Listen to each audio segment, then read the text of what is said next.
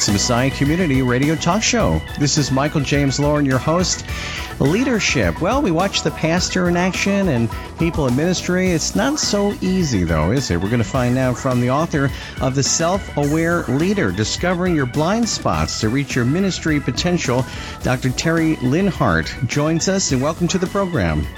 Well, thank you, Michael. It's a treat and an honor. Thanks for having me on tonight. Yeah, you're the real deal here, an author, educator, speaker, and 15 years in full-time ministry. Now you serve as professor of Christian ministries at Bethel College, and you're also the editor of the book Teaching the Next Generation, and author of the best-selling youth ministry curriculum, Talk Sheets Life of Christ.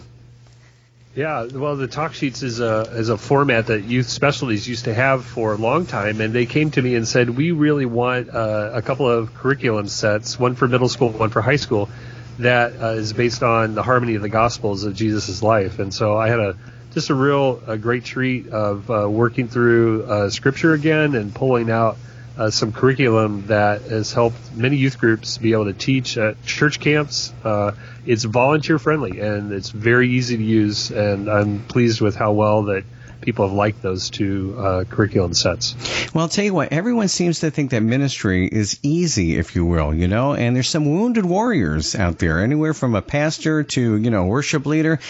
We get beat up out there. And so The Self-Aware Leader is a wonderful book. I'm sure you've gotten a lot of responses from people who maybe did have some blind spots. And what are the comments that a lot of people make? Well, they like the practicality of it. And so sometimes you read a book like Self-Aware and you think, oh, this is just going to make me feel bad about myself. Tell me what I'm doing wrong. And I didn't want that.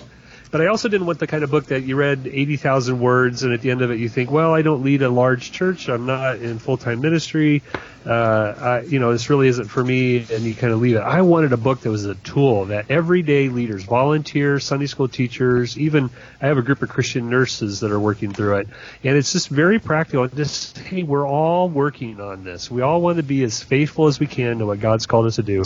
Let's be as excellent at that as possible, and that means we need to work on some things. And so the book just raises some questions very gently, and I talk about my own things I've worked on and continue to work on. And so it's a very safe book, but one that is short and quick and yet pretty thorough, I think. You've heard when people say we all have baggage, and yes, so do people in ministry. So the counselor, one of the people who taught a counseling class or one of the classes in seminary, said that people skills is the one skill that hinders so many people who want to be a pastor and in ministry. And I bet they're in for a little bit of a shock, because they got the theology right, everything down pat. But then it gets a little messy when you're dealing with people. And so let's just get right into that area of blind spots. What's a blind spot? Well, I think a blind spot is an area that we can't see. So I talk about the Johari window, and what that is a process that's been well used in Christian ministry circles, where you go through an exercise where you write down adjectives to describe yourself, and other people around you do the same. They write down adjectives to describe you. And then a blind spot is an area that we don't recognize, but others do. And so it comes from my driver's ed training with my kids. So I would take them to a local school and sit in the park, have them park in the parking lot. And then I would get out of the car and stand in the blind spot of the car behind them, where they couldn't see me in the mirror, they couldn't see me and looking around, but they could hear my voice.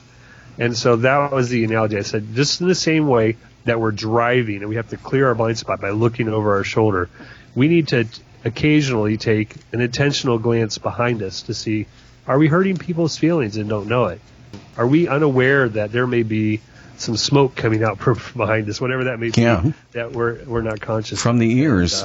Yeah, from the ears. But you hear about that all the time, Terry. When it comes to people in ministry, that it doesn't always have a happy ending, where people don't understand that it's the other person has to be their fault. And sometimes people have hard knocks. And you always hear about it, too, with pastors, that it seems like that was their undoing. The Bible says pride, cometh before a fall. And so has this book ever, reformed people, if you will, where they were headed down that direction and it kind of changed them? It's so new that I don't have those kind of just say yes, Terry. Just say yes. Yeah. No, I can't say thank you, Michael. Yeah. I'll just call it. Hey, I've had two people who have mentioned to me even in the last 2 days that they've read it twice now. They're both leadership coaches, and they just think that it'll be something that they pick up every year to work through just to see how they're doing, kind of as a checkup. And it's written in that way where you can go through it and just go through and go, okay, how am I doing? Is there something I need to pay attention to? And so I think the initial response is people said, hey, this is going to be helpful for me and even for a team of people because it does set up well for group discussion. One of the things people don't do is they ask for feedback. It seems like that's kind of a weakness. If you ask, how am I doing, and that type of thing, you look at companies today, they all have surveys, and they want you to take the survey, the minute you get off the phone, and you kind of half promise them you will. But that's important because unless you get feedback from people, you'll not know your blind spots, and that can get kind of difficult. So I think a transparent environment is probably the answer to that, huh? It is, and two things work against that. One is as we age, we get more confident that we're doing things right. We're self-sufficient. Leadership, in particular, creates a distance where you, over time, distance yourself from those who might be critical of you. And I think that works in our detriment, where we need to find people. I have a friend I meet with pretty regularly every few months, and we just scheduled getting together in 2 weeks. And so between now and then, I'm working on some questions. I'm sure he's going to bring some, and we're just going to kind of have an honest conversation.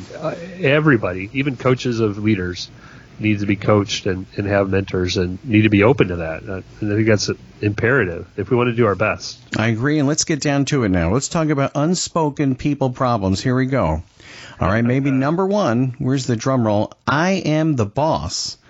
How do we address that when someone thinks, hey, I'm in leadership, I'm the boss, you listen to me, and everything will get around, hunky-dory? How do you answer that one? Yeah, so that's certainly a tricky one to work through. The I'm the boss one is just what I said earlier, that we have a sense of entitlement given to us where we are, we are leaders, right? We are able to take command and be in charge. But the thing we have to always remember as Christian leaders is that the shepherd is the image, not the boss. And so when we're following Jesus, the shepherd is very different from the Pharisee.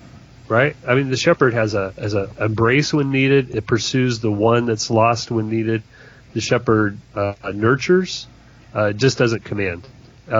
Because, especially with animals, when you nurture, there's a better draw. There's a warmer connection there. So that's where we have to work around that, is to, again, align ourselves with how Jesus led.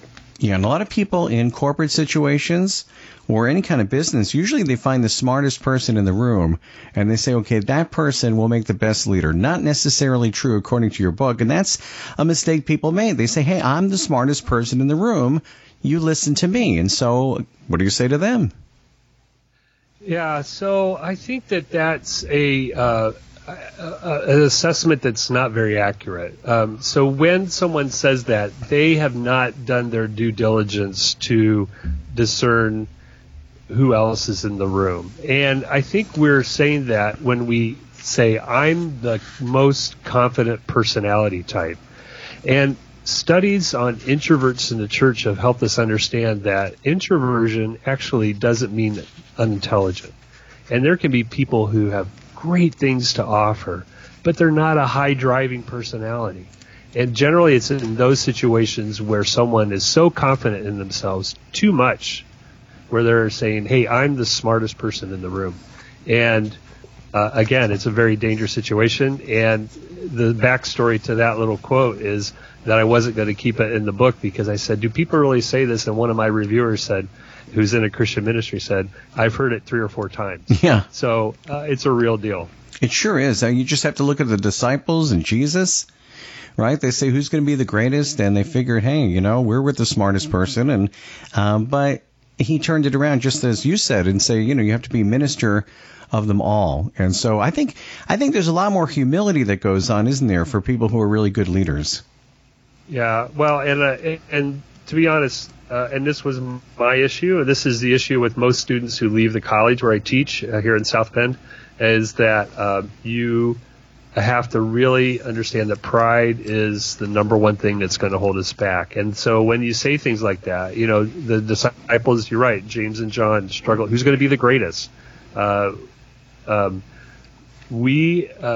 It's a shadow of having strong leadership gifts. Is that you still feel confident. And we live in a world where we have to market, and even in ministry, we try to, put our best foot forward. And so we just have to be careful that we also are serving and acting in ways, again, that Jesus did. I think, you're going to hear that theme all the time with me, is that he's our model. And in this case, again, rightly so, because he was a servant. Absolutely. So what are the failures of some of the people who take the wrong approach to being a leader? So I think some of the failures are that they don't identify their temptations. And one of the chapters I talk about, I use the analogy of the Big Five in Kruger. That in the Kruger it's a national park in South Africa, and you drive through. It's a safari, and you drive in your car, and you're looking for the Big Five, and you have to stay in your car because the lion and the tigers and all the animals will, cheetahs and others would devour you. And I think there's some temptations for a lot of us that we in leadership don't recognize all the time. So you just mentioned, being prominent. I think that's one. Being in control, pursuing dishonest intimacy, resentment, shiny stuff, valuing shiny stuff. So like materialism, and so as leaders we have to recognize, okay, I'm going down this path, and what is it that turns my head to the right or the left? What is it that I can become fascinated with that may pull me into the brush and devour me? And if you think of all the leaders that we've seen who have fallen in one way or another, the story doesn't begin at the fall. It's 2 or 3 years prior. It begins small, right? It's just a note, an email, a flirtation. It might be a financial temptation. It could be a poorly run relationship to be better, and then it just keeps getting bigger and bigger to the point where it topples them.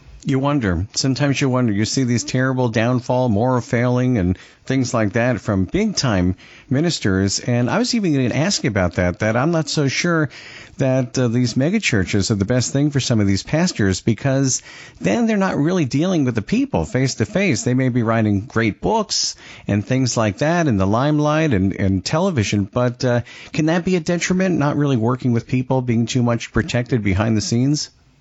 Oh, it can, no matter the size of the church. I'm at a mega church where the pastor works the pews every Sunday morning. Amazing. And I've seen a small church of 150 where you could hardly get a time scheduled with the pastor because he was so distant from the congregation. And they were, it's the ministry. I think Michael, what you hit on there is a philosophy of ministry that we're to be incarnational. And this is a value of mine, having grown up in Youth for Christ, is that we live among the people that we want to serve. And so we should do that. And so it's, certainly any church where the pastor has founded it and they're the leader and everybody loves them, and so their success is based on that allegiance, can fall into it's a little different when you're moving from church to church over your ministry, and you have a new board and a new DNA and a new culture. Mm-hmm. So I tell people, when you move a church or you're going to a new church, live as close as you can to the church and be immersed in the community, because that's how you do ministry. Yes, amen. It makes sense. And Dr. Linhart, I guess probably something that is very important is, and was it in Timothy when it talks about emotional maturity? You mentioned a lot about that boards, committees, supervisors, they have problems knowing how to work with maturity problems that surface in young leaders. And you say, please understand that ministry is committed to developing Christ-like maturity in their people, can't tolerate poor decision patterns in their leaders. So what does it take to be emotionally mature, and do they get out there too soon at a seminary? There's research out there about the first 2 years of ministry that shows it's very lonely and very difficult. And so your question made me smile a little bit, because what's happened as a result of this book is I'm realizing the importance of supervision. And I've developed a seminar that I'm leading at a conference this fall, and I've already done one seminar elsewhere on how to supervise like a boss without being a boss in ministry, because it's so important to learn how to supervise well. Too often we hire someone and we just run them out. It's like they're running in front of the cannons and we hope they don't get hit.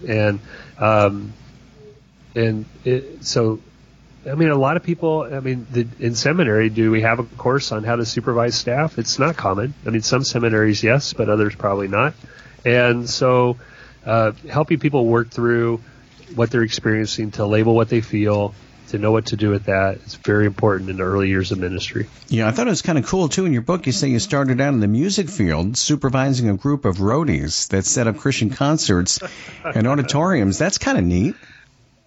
Tell us about that. Yeah, well, thanks. Well, I did get started in Christian music, and now at Bethel we've started a new worship arts program that has its own record label, and I'm back doing stuff with buddies in Nashville. But yeah, it was fun, and it was there that I was confronted back when Frankie Schaefer was writing about this too. That, and I don't mean this as a blanket criticism; it's not meant that at all, but. We too often settle for mediocrity in a lot of things related to Christian ministry. And when I worked in that field where I was working with a Christian group, one show, and then maybe another one that came out of that worked more with secular groups, perhaps they had more money and affluence. They cared about some details that we weren't always caring about. And I took away from that, and I still need to do this, to be more detailed oriented, to pursue excellence in everything I do, to not say, hey, that's close enough, that's good enough, and I guess that relates more to ministry programming, but even sermon preparation. And I'll tell you, now that I'm speaking more and I'm hanging out with some people that speak nationally and getting to do that more, what I've learned from them, I thought it was just natural, but these people work very hard to make sure their sermons or their speeches or their seminars are excellent. In fact, they field test it because they just know they want to provide the best they can for each conference that they're hired to do. And you mentioned, too, that one of the big caveats is really, I guess, charisma, if you will. I mean, not charismatic necessarily in the sense that we think of churches, but that you do have to be someone who gets people's attention in some way. I mean, you could be an introvert, too, and do that. But just to go through, you say be enthused. So let's cover some of that.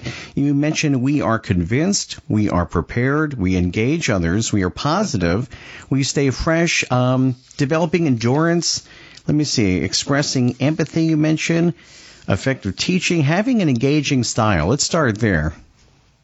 Gold star for you. You picked my favorite section in the book. It's the last one, and I just think, hey, let's go for it. I have, again, out of the music business, I have friends that do performances and various things, and if you think of a Broadway person before the curtain goes up, they're out on there all those years of practice, and then they say, make it count, and make every move and every song the best they can. But too often we just settle for less, and I just said, if we care and we're passionate about what we want, we're not extroverted, but we're enthused. We have this ability to celebrate, and we need to be dynamic and positive. And the world's looking for, what difference does Jesus make in your life? Well, one of it is we can just express a joy, and it's more than personality, right? And so it's that deep conviction that you mentioned. It's that ability to engage others. And, here's the thing, is self-awareness and looking into our blind spots isn't just about what we lack. It's about what we have, our gifts, talents, and abilities, and opportunities that God's given us. And so that's why I say, hey, let's develop endurance, like the runner, like Paul talks about in the New Testament. Let's run this with perseverance all the way to the end, and not let little things distract us along the way. I agree. Hey, one of the skills I think that's really important for ministry is can we empathize with others? Can I come alongside someone who's hurting or experiencing joy and just really empathize with them in a way where they feel like, that person gets me. I think that's a fundamental ministry skill. I agree with that. I'm not making fun of seminary students because, I was one of them, but sometimes I wondered if it wasn't all academic, for some, and others have to learn it. But you can kind of tell the people who were the empathetic ones that you mentioned that could really feel the pain. And they would always say, hey, brother, can I pray for you? And there's a real difference. You really do have to, I guess, separate the library from the shepherds, if you will, and be that person. And people could tell if you're just kind of an academic person or if you're someone who has that emotional maturity that you're mentioning in the book.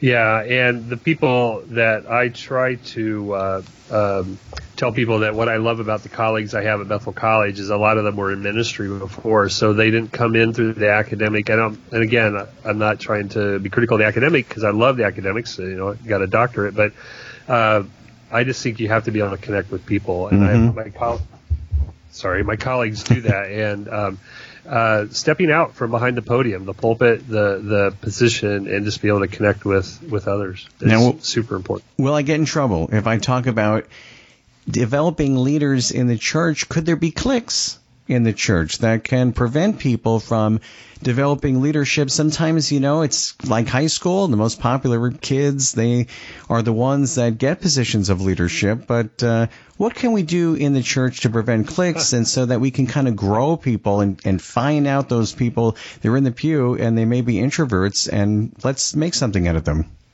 Oh, you are creating a mess here. Yes. Well, I think you've hit on something that I talk about with my students, because I have the ability to, at least with my students coming through Bethel, to say, okay, here's what I think you ought to do. So let's just leave it there, and I won't talk about, what I've seen. But, especially for youth workers, don't have the same student on stage. We are enamored with the same. It seems like a lot of youth ministries I go to or churches have the same handful of people on their videos on Sunday morning. Now you're talking. They have the same three people. Yeah, they have the same three people on stage. And, the latest Barna research on the state of pastors that I was fortunate enough to contribute it to, has some startling things about how hesitant pastors are to develop leaders. It's just not something that is, I'm going to misquote the number, but I think it's about 1 in 10 or so feel comfortable, or that's something they really enjoy doing, is developing other leaders. And so that's to me, that's definitely something we need to be able to amp up. And so having a farm system within your church structures to say, okay, where are the people that may grow? Who are the people that I'm not naturally attentive to? So what you brought up, Michael, is in my book called one of the blind spots is seeing our past. If you and I went to a local high school, we ran through it, and we said, hey, follow me, I'm a leader, right? The people following you would be the kind of people that you hung out with in high school, likely. And the people following me would be the kind of people that I hung out with in high school, likely. We have this natural world. Well, our church is the whole high school, right? So we have to figure out a way, how do I connect to everybody? And who is somebody that I'm not naturally drawn to there? Who's not it's hard, really, because we can all get accused of favorites. But, well, you really hit on something, and it's something I have to work on all the time. So I just gave out scholarships today. Our whole department did, and I'm the chair of the department. And I'm the one that's up front doing the announcing. But to safeguard myself, I rarely am involved in that process. I superintend it, but I let my faculty work through it. And so that I'm just being careful of that kind of bias, and we have a great discussion. Dr. Linhart, did you not give it to the least popular student? I mean, please. But it's true. We can all be kind of influenced that way, so it's a good topic. It's good that you mention that. It is. And the book, we can just mention it. There's a book called Introverts in the Church that really is the book everybody ought to read on this area, because we are drawn to the people who can be up front and have the great personalities, and most great ministry happens outside of the stage. I know the author you're talking about. We're going to have him on. We actually had him with The Listening Church. He wrote that book. And he also wrote The Introverts in the Church. But so now let's get back to your book, which is The Self-Aware Leader, Discovering Your Blind Spots to Reach Your Ministry Potential. We're with Dr. Terry Linhart. And now let's talk about a subject here, sex. Okay. So is that a blind spot for so many people that we talked about more failing? And you mentioned God's gift of sexuality is arguably the most vulnerable area of temptation. History and Scripture have shown that no one is immune to the temptation and charms of lust masquerading as intimacy. Where do people go wrong in leadership there? And before you answer that, I think Billy Graham had it right with the Billy Graham rule, where there was accountability. Yeah, my former governor's had a little trouble with that as vice president now, Mike Pence. trying to enact that, but I do think it's very helpful. I have a simple rule in ministry that you should be able to account for your time, all 24/7 hours, right? If someone questions where you were or who you were with, you should have an answer. And so I think that's the rule that I always had. We've had people live with us. Even we had teen moms, single moms live with us through the years, and I still live by that. Kelly was home almost all the time, and I was never home with just them. So very careful. I think the deal on the sexual, it's interesting that we have so many books, okay, on this topic about discovering your blind spots, the moral failure of pastors. We know the stories over the last 20 years, and yet in the last 12 months, we still have the same issues come up, which means a couple of things. One is we're all vulnerable, we have to admit. And secondly, it starts with a turn of the head. And that's why I say pursuing inappropriate intimacy is the temptation there. And that's how I wanted to phrase it. Because when we come to a chapter on temptations, the area of sexuality is the one we think about. It's the one we all think about. We think about discovering your blind spots, but it's more than that. It's a step earlier than that. That's the danger. It's the step of, a way where I like David and Bathsheba, suddenly, hey, I noticed that and I'm drawn to that. And when you see your head, not literally, but your eyes or whatever, drawing away, and pornography is this too. When you see it constantly moving away, you have to recognize that, and only you can do it, right? You recognize it and say, I've got to work on that. Well, let's talk about that, because how many leaders in ministry can say, look, I have a problem with pornography, and I can't keep my eyes off the screen. I mean, think about the fear there, admitting something like that. And I've heard even seminary students, they have problems with that, with all the stress of studying, and it just kind of, who's saying it's okay to tell someone about it, because you could lose your job. Right. And we have to get past that. I'm lucky to be at a college that understands redemptive work. And it's interesting that the Church of Jesus Christ isn't always good at restoration or redemptive work, but we need to be in it. We need to get into these conversations and not feel threatened. And yet, I think for a lot of us, there are things we could do. And I talk about them in the book. There's just simple safeguards that we just can put on. We don't have to ask, be accountable for your time. Be conscious of when you're in places you shouldn't be, like opposite gender in particular. And then find ways that all your social media is accountable to a spouse or a godly friend. And then you have a filter for what you watch. There's many movies I don't watch. I hardly watch movies at all, but when I do, they're usually comedies and stuff. And then do find someone that you can talk to about this, because if you don't, I can't share the stories, but they break my heart. And, a couple of them in the last handful of years, incredulous to me. And if we would have met 5 years ago in a room, all of us with some of the people that have struggled with this, you never would have guessed it. And which means that they never thought it would happen to them. And yet it did. And at various levels, right? And then Satan wins, right? And then and for people who are pastors, the tragedy is, and I get some of these students at Bethel, they take my evening class in Intro to Christianity because they're adult students, and imagine you've been preaching the truth of God for 15 years, and suddenly you have this very public, and once you see all the text messages and all the flirtation, it's gross, right? And all the youth, all the students, all the children, all the families who were under your leadership for 15 years will be tempted to say, is it all just a lie? I mean, that's the stakes we're at here, right?